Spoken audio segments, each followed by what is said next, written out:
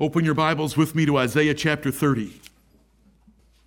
I never intended this series to go very long, but I have so much material.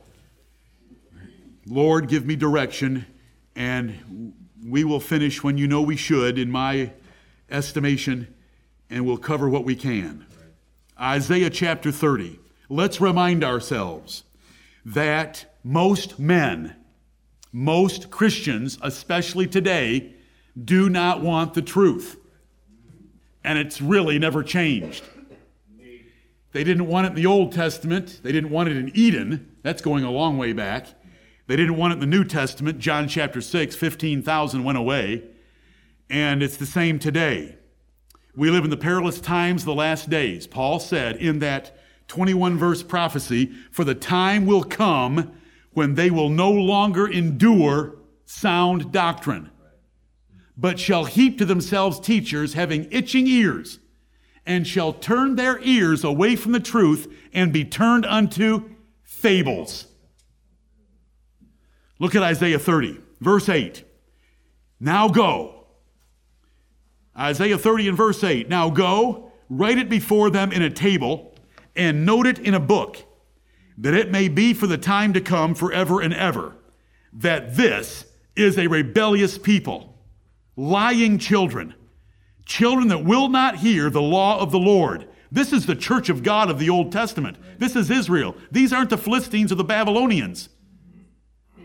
Which say to the seers, that's the preachers, to make it easy, which say to the seers, see not, and to the prophets, prophesy not unto us right things, speak unto us smooth things. Prophesy deceits. Get you out of the way. Turn aside out of the path. Cause the Holy One of Israel to cease from before us. We don't want to hear doctrinal messages anymore about God and hell and fire and brimstone. That's all gone away. It's new now. We just want to have a praise band and a smoke and light show. We want smooth things. We want Joel. Joel smiles the entire 25 minutes that he's memorized all week of what he presents at Lakewood Church. We want that kind of a sermon. We don't want the Word of God and people Bible pounders. Right. Is that new?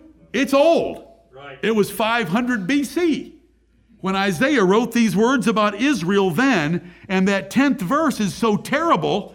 Prophesy not unto us right things. We don't want sound doctrine. Speak unto us smooth things. We want nice sounding stuff that you can make us feel good about ourselves. Have you ever seen Joel go for 10 seconds without a big smile? Never. Prophesy deceits. Get you out of the way. Minister, don't stay in those old paths. Let's try the new approach to worship. Turn aside out of the path. Cause the Holy One of Israel to cease from before us. It's hard to imagine those words coming from people that know better, like the church of the Old Testament, but they came from them, and the same kind of things are being said today, and it's described for us in 2 Timothy chapter 3 and 4. That's the third time I'm telling you it's the most important prophecy in the Bible for us, because it tells us exactly what we've got to arm ourselves against. When Paul says, perilous times shall come. What is the danger, Paul? Then he lists 19 traits in the first 5 verses that would accompany this decline in religion. Then he describes their ministers. Then he describes the cure, and the cure is easy. It's 3 words long. Do you remember it? Preach the word. 2 Timothy 4:2. Preach the word, for the time will come when they will no longer endure sound doctrine. And because of Jonathan Carnell, we should also remember in there that the job is to reprove and to rebuke and to exhort with all long-suffering and doctrine. He mentioned that as a thanksgiving and a need for us to remember that that's how God presents truth. Right. This attitude toward truth is the attitude we would have if it weren't for the grace of God in our lives. Right. Some of us who remember the times where there was no grace in our lives or we were living in rebellion against it, know that we didn't want to hear a Bible-thumping, fire-breathing, hell and brimstone sermon. We wanted to hear something entertaining, and we waited until the preacher's next illustration. My brother and I, who have heard quite a few preachers in our time, would remember the illustrations and not the Word of God that was preached to us. I don't know how to tell illustrations, so all you get's the Word of God, I hope. I want to illustrate it with things like Ahab and Micaiah having heaven opened to him and seeing how it really works in this world. The God of heaven sitting on his throne and all the host of heaven before him, and he asks for ideas on how to get Ahab to battle, and he picks idea number 3. When I do this, all of our young people should know that's an angel in heaven raising his hand to take care of you for a given day. Don't ever go into surgery thinking that it's a doctor going to take care of you. Go into surgery and realize that there was a staff meeting that morning, and it wasn't a staff meeting in the hospital. It was a staff meeting in heaven where the Lord of hosts said, who's going to take care of you today in surgery? And angels raised their hand and had ideas, and the Lord said, I like that one. Go and do it, and it will prosper. Because that's what Micaiah saw about what happens in heaven. Right. Now that is social studies. Right. That is theology. That is a worldview that will give you peace. There's a God in heaven who's taking care of us every day, and those angels are our servants.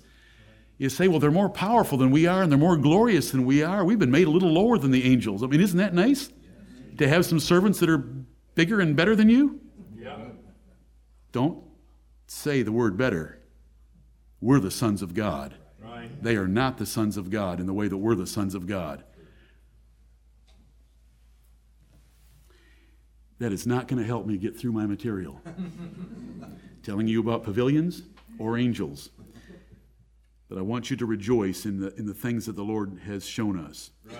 Let's turn close by to Jeremiah chapter 11 and see another example of God's judgment for a bad attitude about truth.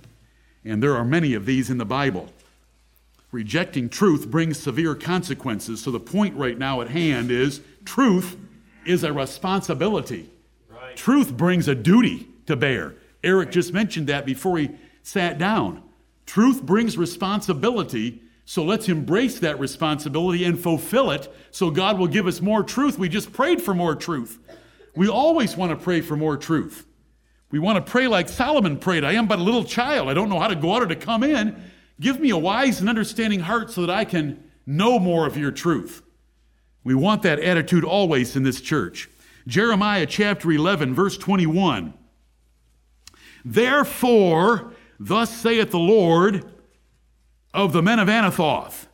These are the enemies of Jeremiah that seek thy life, saying, prophesy not in the name of the Lord, that thou die not by our hand. These men of Anathoth threatened Jeremiah to stop preaching in the name of the Lord Jehovah God of Israel, or they would kill him.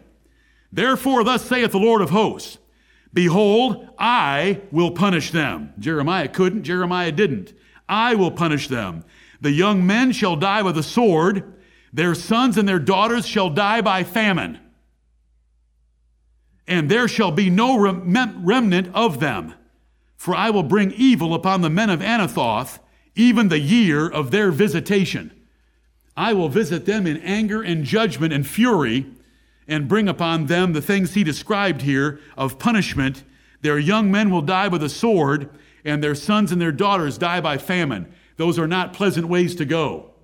But they would happen to the men that resisted the truth being preached by Jeremiah. Right. If you can turn over a little further to the little book of Amos. Ezekiel, Daniel, Joel, Hosea, Amos. The little book of Amos. There's some more warnings like that. The point is, truth is a responsibility. If we neglect it, if we reject it, we're going to have to deal with the consequences of God's punishment. This is what the Bible warns us in both Testaments. Hebrews chapter 2 would put it, for if we neglect so great salvation, which at the first began to be spoken, by Moses, and then by the Lord Jesus Christ, how shall we escape if we neglect so great salvation? Right. There are severe consequences for the blessing of truth. Right. And they're worthwhile. Why would we ever run into the trouble of the curses on those rejecting truth? We're not going to reject truth. We're going to embrace truth.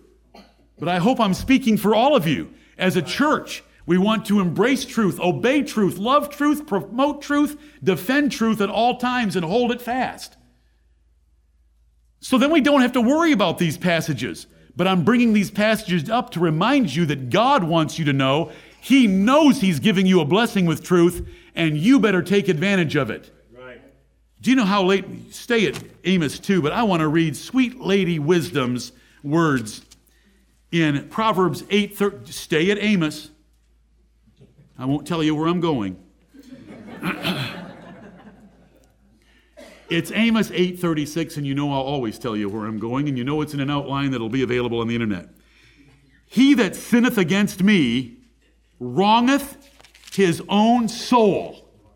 All they that hate me love death. Is that short and to the point? He that sinneth against me wrongeth his own soul.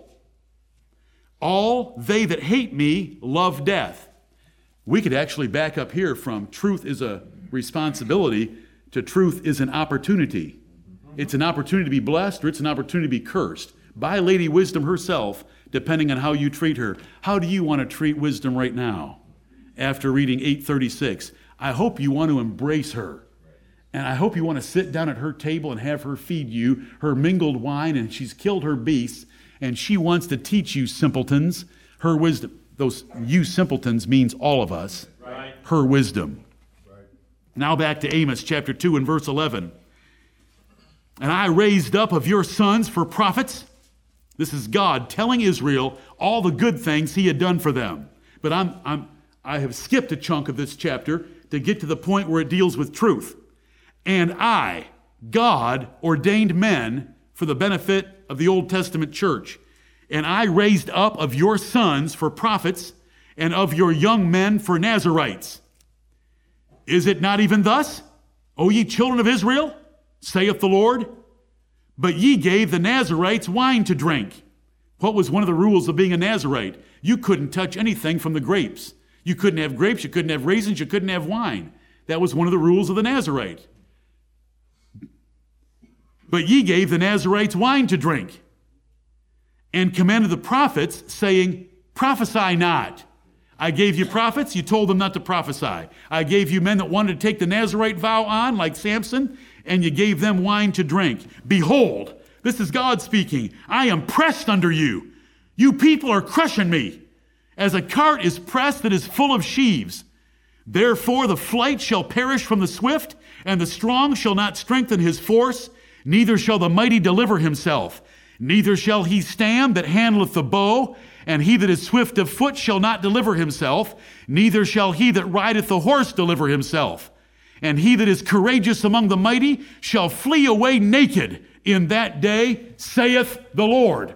The Lord would bring judgment upon them by bringing foreign armies and steal away all of their advantages and their abilities and their strengths that they relied on. If you want to leverage what you've got and make it better, embrace God's truth. If you want to have taken away from you the courage of a man, if you want to have taken away from you the ability and the opportunities and the privileges and blessings of God in the various parts of your life, neglect or reject His truth. The Bible would put it this way in 1 Thessalonians chapter 5, verse 19, despise not prophesyings. Right. What does that mean? Love preaching. It brings a responsibility. Does God hide truth from men? In Matthew chapter 11, did Jesus Christ look at His audience? Why is it only the prostitutes and tax collectors that follow me? All these robed seminary graduates over here, they hate me. Father, Lord of heaven and earth, I thank Thee that Thou hast hid these things from the wise and prudent and revealed them unto babes. Amen. God absolutely does hide truth from men that go to seminary and think that that makes them great, who think they are wise and noble in their own eyes, who think they have understanding without humbling themselves as a little child. Listen, brethren, that is not the way to go. God hides things from the wise and prudent and reveals them to babes. That's why Solomon said, I am but a little child. Do you like being the babes of the Lord? Amen. Let's always be the babes of the Lord. He knows it. We might as well admit it. We're his babes. Amen. Be that way. When Solomon said, I am but a little child, give me a wise and understanding heart, that's in 1 Kings 3. What do we read in 1 Kings 4? All the kings of the earth came to hear the wisdom of Solomon. How did that happen? That kind of a prayer. Right. We're nobodies. That's why I like it when someone writes us and says, who's behind this website? Look at all this material. I can't find any names. I can't find any people. I can't find any pictures. I can't find any degrees. Because that's the last thing we want to tell you. We want to give you God's word. And we always want to be that way. Right. Because God will bless it that way. God does hide and conceal truth from men. Does he blind men at times? Why did David number Israel? Because God blinded David and turned him over to Satan for that event. 2 Chronicles 24:1 says that God hardened David. 1 Chronicles 21 says God turned David over to Satan.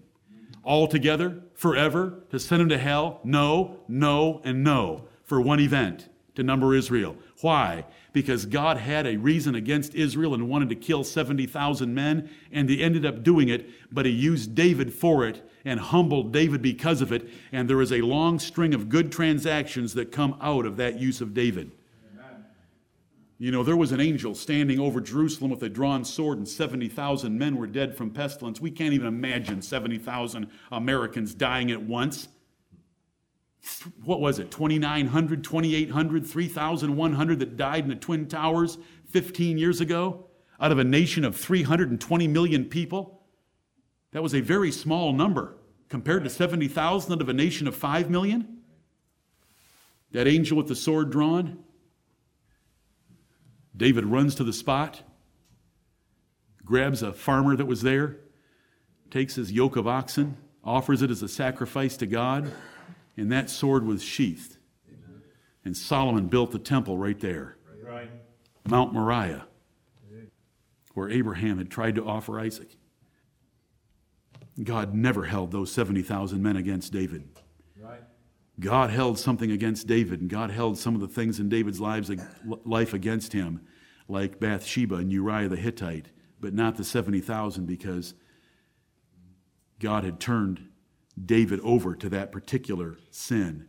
Yep. Come back a few pages to Isaiah 63. We're just looking at examples in the Bible of God blinding men. We want to understand this. Most Christians do not understand it. They don't think it's fair. They think that all men have a right to truth, that God is just so burdened with wanting to show truth to everyone. Yes, that's why we have a natural creation. So the Bible says they are without excuse. The whole world is taught a sermon and preached a message from God every day and every night, day unto day uttereth speech. Psalm 19, Romans 1:20, they're without excuse. He does it by providence. He fills their hearts with food and gladness.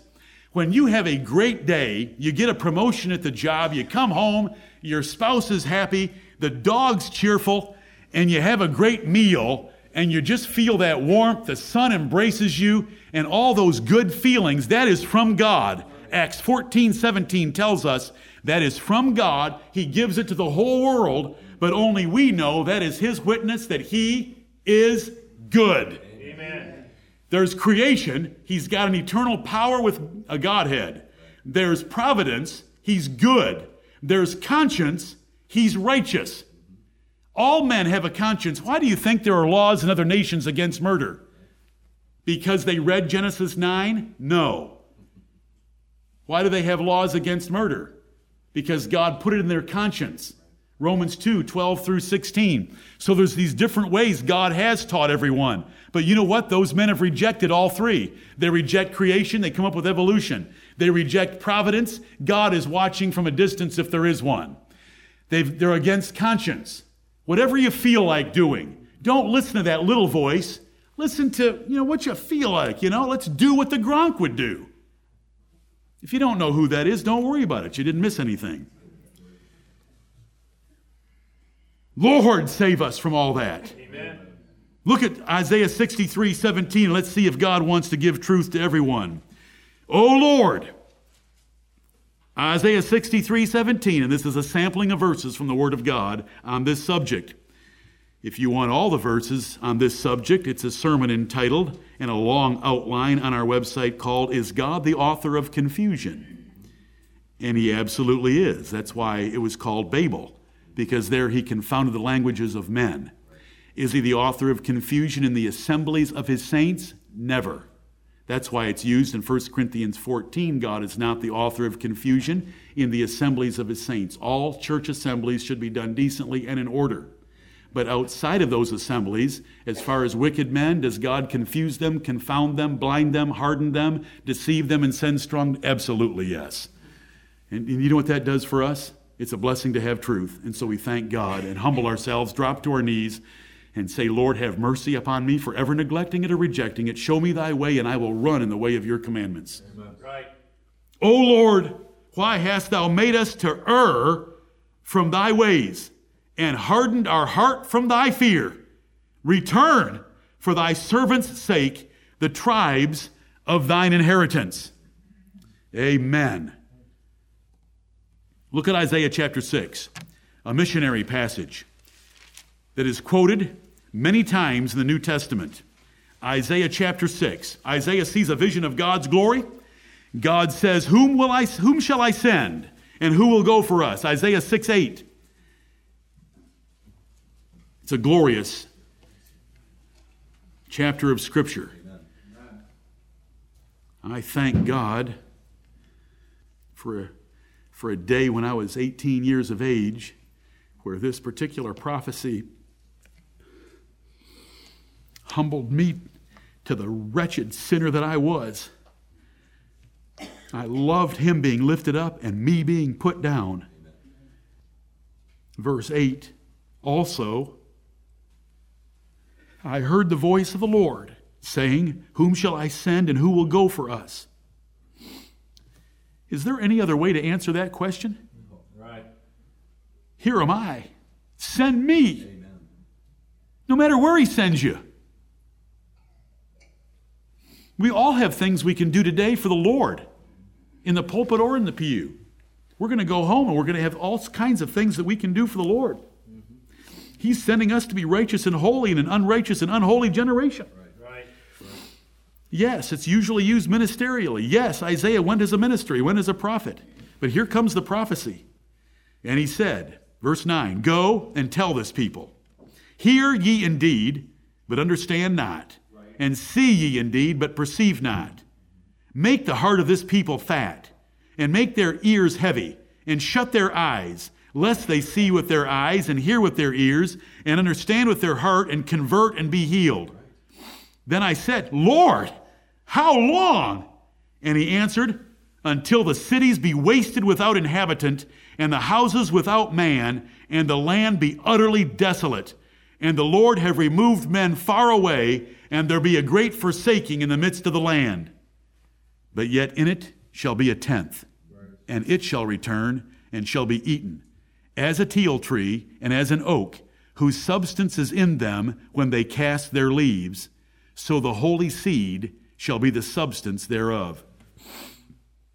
The nation of Israel will be turned into a dead tree, but there's always acorns that fall from dead trees or deciduous trees that lose their leaves, and that acorn falls in the ground and it grows another tree, doesn't it? And the Lord was going to have a people even after 70 AD when he destroyed Israel and scattered them into all nations.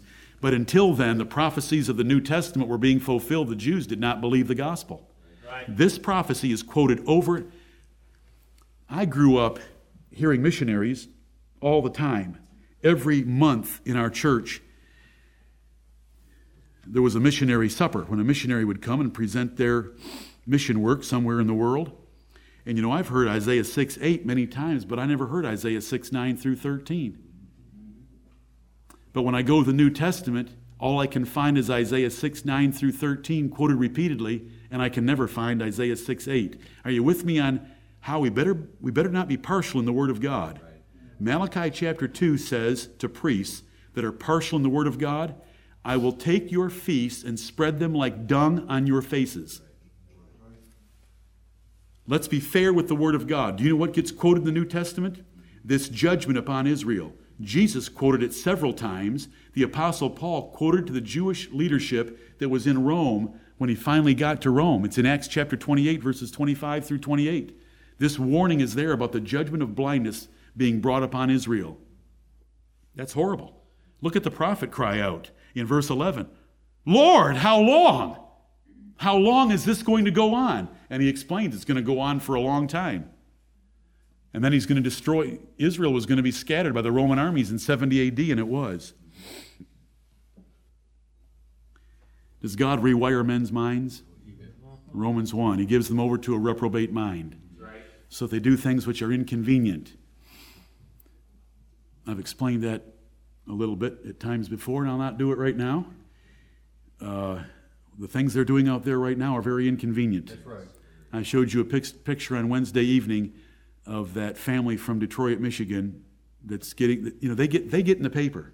Right. They get in the news magazines. They get on the internet for something that is so diabolically profane. Amen. Lord, forgive our nation, if you can, for the sake of your righteous that are still in it.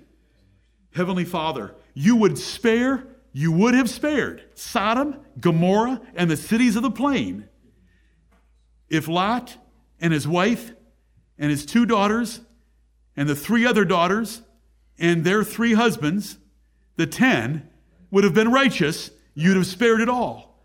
Have mercy on America because of the righteous that still live in this nation, and preserve it for their sake. Amen. Look at 2 Timothy chapter 4. I've quoted it a couple of times, but I want you to see it because it matches so well with Isaiah 30. Do you remember what we read in Isaiah 30? Prophesy unto us smooth things. Get us out of the path. Get you out of the path. We need a new way of worship. We want to do things differently than it's been done in the past. Is what they said in Isaiah 30, and it's the same today as we see this prophecy being fulfilled. I have mentioned the prophecy that starts at 3:1 and goes to 4:4. It's one lesson. Some of us have memorized verses, and this is dangerous when you just pull a verse out and memorize it without fully grasping its context, but these 21 verses are one main lesson of a decline in Christianity that would threaten true churches and true Christians. This is not the world. When you start reading down through the list, men shall be lovers of their own selves. What do you mean they shall be? Does that mean, Paul, that in the time that you're writing here, before it came, that all men were lovers of others and they were keeping the second commandment of loving their neighbor as themselves? No. These are Christians. Christians would become lovers of their own selves. The world's always been wicked. Was Cain a lover of Abel? No. Cain was a lover of his own self. He was a pagan. The world's always been that way. The world is not changing that way. These crimes have always been there by the world, but this was new for churches to allow these things. And when you look around today, the churches are allowing all these things. Most youth groups are not holy meetings. This passage says they'll be unholy. Church youth camps, for those of you that have ever been to any. I can tell you about them, but you don't want to hear it until we have a men's meeting. I want verses 3 and 4 to remind us that truth is rejected and resented, for the time will come when they will not endure sound doctrine. I know I have quoted this verse to you. I want you to see it. But after their own lust shall they heap to themselves teachers having itching ears. There'll be lots of them. And they shall turn away their ears from the truth and shall be turned into fables. And so the cure is in verse 2, preach the word. Be instant, in season, out of season. That means to be insistent, pressing, and urgent upon people, to reprove, to rebuke, to exhort, with all long suffering and doctrine. It's not all praising you. It's not all telling you, look in the mirror, as Robert Schuller did for so many years. Look in the mirror and tell yourself how beautiful you are. And his Crystal Cathedral out west. Look what it says, to reprove, that's to tell you you're wrong. To rebuke, to tell you you're wrong again. To exhort, to push you and press you to doing what is right. That's Bible preaching. But they'll get rid of that. The time will come when they will not endure it. And we're there. New Bible versions annually? Come on. We need a new Bible version every year? Who's behind that? It must have something to do with this, since all of them are copyrighted. I don't think it's really a love of the truth, or they wouldn't copyright it. Right. King James isn't copyrighted. You can run down to a copy shop right now and print it off. A new Bible version every year, changing words, changing doctrine, changing style of the Word of God. Ridiculous fads like holy yoga. You know, I sent you a little notice this week about holy yoga that mixes Hindu devil worship with following Jesus Christ. How can you mix the two? Holy yoga? That's a contradiction in terms. Right. That's like grape nuts or Christian Scientists. There's no holy yoga. But they'll do anything. And you know, it's a fad. It's a rage. They'll take holy yoga or a teacher about holy yoga rather than sound doctrine from God's Word. Right. If truth is a right, let's look at it this way for a few minutes. If truth is a right, why did Jacob feel unworthy for it? Genesis 32:10. Lord, I am not worthy of the least of all the mercies and of all the truth that thou hast shown me. Jacob said that it must not be a right. It must be a gift. It must be a blessing. It must be a privilege. For why did he call it that he was unworthy of it? If truth is a right, why did God harden Pharaoh's heart? Why did he tell Moses way in advance, I'm going to harden his heart so that we can get through all 10 plagues and then drown him in the Red Sea? But go in there and do your job. And it happened. If truth is a right, why did God give his laws to Israel only? If truth is a right, why did God seal up the Bible to Israel by blinding the eyes of their teachers, as we read in Isaiah 29? Remember, they go to the learned, and he says it's sealed up. They go to the unlearned, and he says, I ain't learned. I ain't learned would be unlearned. If truth is a right, why did God send a famine in the land of Israel of hearing God's words? And we are going to look at that one. Amos. Can you go back and find Amos again? Ezekiel, Daniel, Hosea, Joel, Amos. Amos, and we want the 8th chapter this time. Oh, yes. Thank you, Lord, for directing this outline to us. Amen.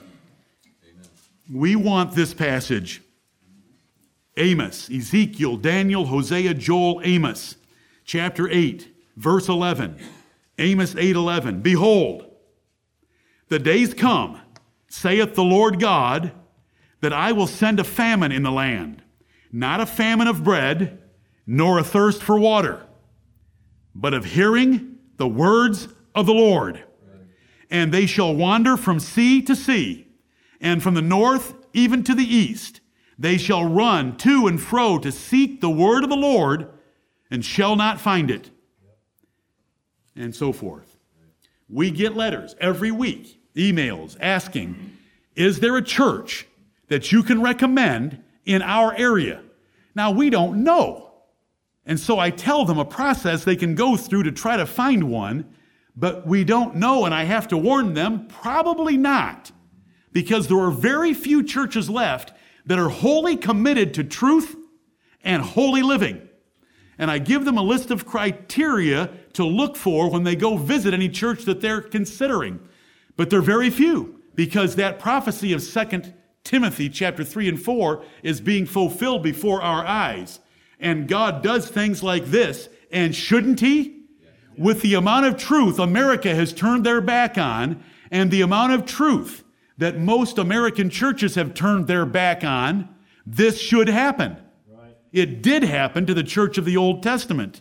The days come, I will send a famine in the land. Right. It's not one that happens by coincidence.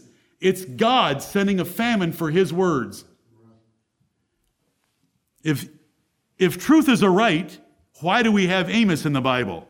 It doesn't sound like it was a right to those people because God took the truth of his words away from them. If truth is a right, why did Jesus Christ direct his apostles to not preach to the Gentiles?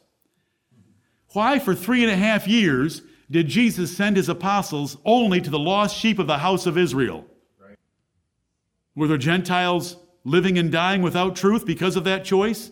Yes. You just better be thankful that the day of Pentecost changed things. And he raised up the greatest apostle for us, the Apostle Paul. Paul said, I magnify my office. I am the apostle of the Gentiles. Right.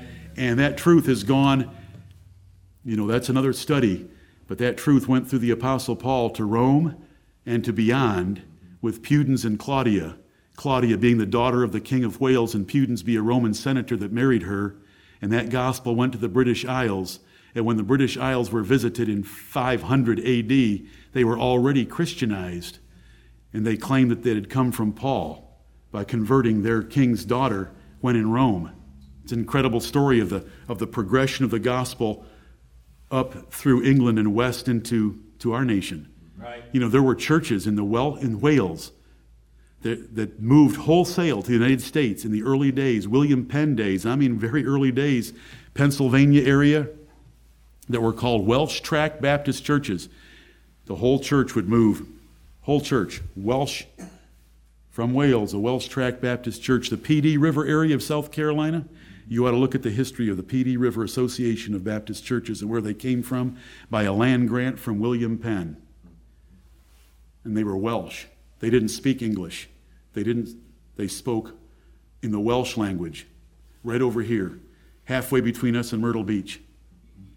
They're the second group of Baptists in South Carolina after the Screvens came down from Maine. I love those brothers of ours. And when we sing Faith of Our Fathers, I can only go back a generation or two in my family. But I don't even, I love the faith of my father, but I'm not thinking about that. I'm thinking about fathers in the way that Paul told the Corinthians in 1 Corinthians chapter 10 that Abraham, Isaac, and Jacob were their fathers. And there wasn't any biological connection. It was faith in doctrine. Right. I hope that we're holding the faith of the martyrs.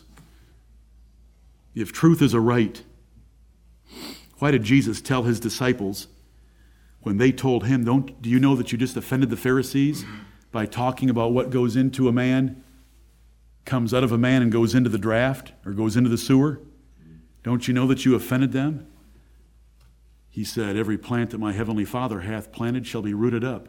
They're blind leaders of the blind. Leave them alone. That's the Lord Jesus Christ of the Bible. Right. And we want him, and we love him, right. And we humble ourselves before him because we are no better than those Pharisees. Right. And if it hadn't been for the grace of God to change us from the inside out and then send his truth to us, convicting us for it, leading us to it, opening the pages of Scripture for us to understand it, we would know nothing just like them, right. Or less. If it weren't for the grace of God, all glory to God. Salvation is of the Lord.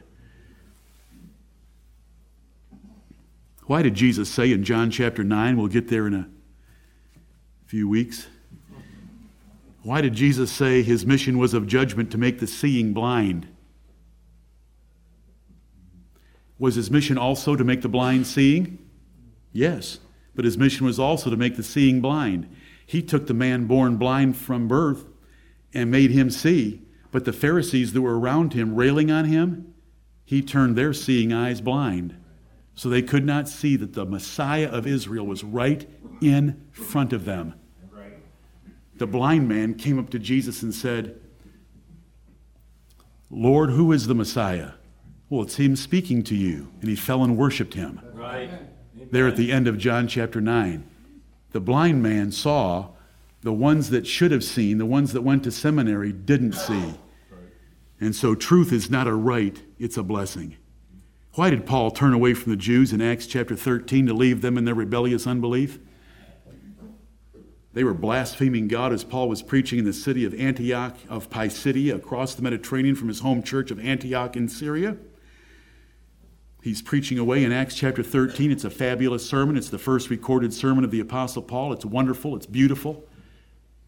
He's in the synagogue, and the master of ceremonies in the synagogue said, Men and brethren, do you have any word of exhortation for the people? They knew they were visiting Jews. Paul said, yeah, I might have a couple things to say. Takes his briefcase up into the pulpit and unwinds on them about the Lord Jesus Christ. The Jews blaspheme, and Paul stands up, Lo, the gospel should have been preached to you first, but you've judged yourselves unworthy of everlasting life. We turn to the Gentiles. And when the Gentiles heard this, they were glad and glorified the word of the Lord. Amen. And as many as were ordained to eternal life believed. Amen. among Gentiles. And here we are, 2,000 years later, out of Paul saying, it should have been first preached to you, but you've judged yourselves unworthy of the truth. We turn to these pagans over here that have never worshiped a monotheistic God like Jehovah. Let's see how they handle the gospel. And they rejoiced and embraced it, as many as were ordained to eternal life did. Right. And that's why we give God all the glory for us believing anything. So we're done for the day. We're going to sing. But the Lord has revealed himself to us. He's revealed his Son to us. He's opened his word to us.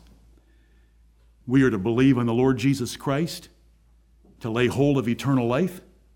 We're to believe what's written in the Bible as the way that we're supposed to live when we walk out of here. When we go out of here, there is going to be every kind of distraction from the inside, relationships, family, obligations, world, noise, confusion. Everything is going to try to blow away what we have had for several hours inside these walls. Right. As soon as we step out of here, we will be assaulted. But let us remember that men have died for this truth, right, and that men that neglected it were severely judged. Men that kept it and loved it were greatly blessed. There's great reward in the keeping of it. Let's love his truth, embrace his truth, promote his truth. Let's be the pillar and ground of the truth like a church is supposed to be. But most of all, let's live it and not hold the truth, as Jeff prayed a long time ago today, in unrighteousness. Right. We've been given too much. To whom much is given, much shall be required. So the standard of holiness that the Lord expects of us is greater than of others. Not because we're better, because he's shown us much by his grace. May the Lord bless the preaching of his word, and may he bless it to the conviction of our hearts to be more committed and dedicated servants of his than before. Amen. Amen. In your Burgundy hymnals, number 292,